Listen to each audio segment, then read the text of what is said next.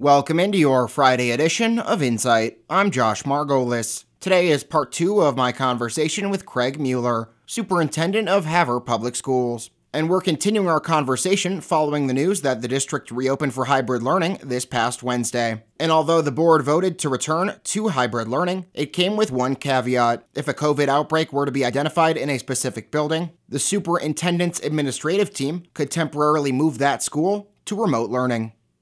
So the idea was to have a group who would assess a little bit like our return to play committee that we were using for extracurriculars, that when we had a small outbreak on our football program, we brought a group together who were involved in the day-to-day activities of the district to discuss the implications of that scenario. It's fashioned a little bit after that model, in that we'll take our transportation into account, our food service into account, the needs of our special education students. Obviously, the nurse is going to weigh heavily into that group, and then the affected building principals will be on that team. And we're going to look at if there was an outbreak over the weekend, for example, or if there was a midweek outbreak that would really put our staff at a disadvantage where we couldn't provide equitable educational services, to make that decision and be able to act in a quick manner to temporarily move those schools into a remote setting rather than convening the entire board to call an emergency meeting, thus delaying what action could be taken to better serve not only the students but our staff.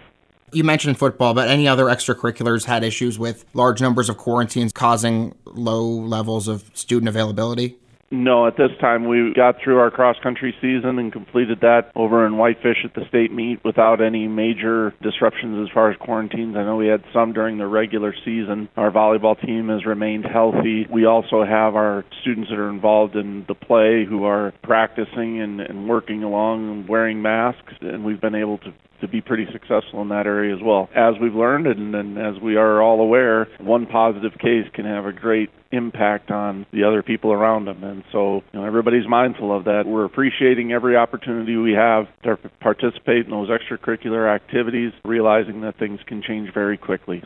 Is there anything else you want to add, or you want to let parents, students, teachers know, I guess, about the district or anything else going on? Yeah, I think, right now we're excited to have students back in Schedule 2B. We are very excited about the prospect of the future and bringing students back to a 4-day and 5-day schedule. And again, I want to thank our teaching staff and administrative staff for working so hard through the remote learning phase and getting back into our hybrid model with the ultimate goal of bringing all students back as soon as we can. And that does it for your Friday edition of Insight. For New Media Broadcasters, I'm Josh Margolis.